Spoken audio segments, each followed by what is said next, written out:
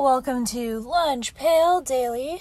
I'm currently driving, so this is going to be a podcast and drive. I guess big thing for today is it is the 1 year anniversary of, I guess, the Lunch Pail rebrand. So Lunch Pail has officially existed. Lunch Pail Labs has officially existed for 1 year today. Though I've been doing sort of like my own entrepreneurship for a few years now. Started operating under the Lunch Pail Labs brand this day in 2020. So very excited to reach that milestone of existence. Very excited for the growth. Went from a whole like $100 per month company to now we're doing a little over $20K per month. So very happy of all of these things and how the studio and the agency have grown across a couple of different services. So that's really the main whoop whoop for the day.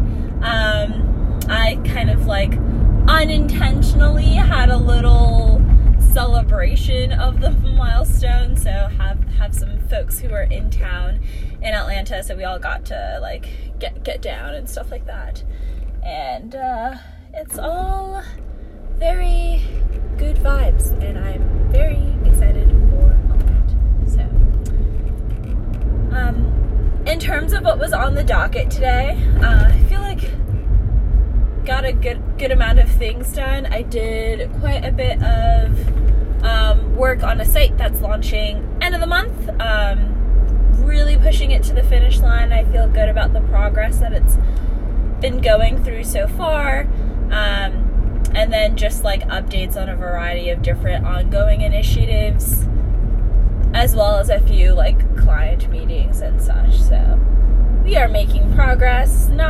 Have not really made many shots on goal for things that are outside of working on the business, but hey, it's looking like July will at least be a good month for us to reset at Lunch Pail Labs.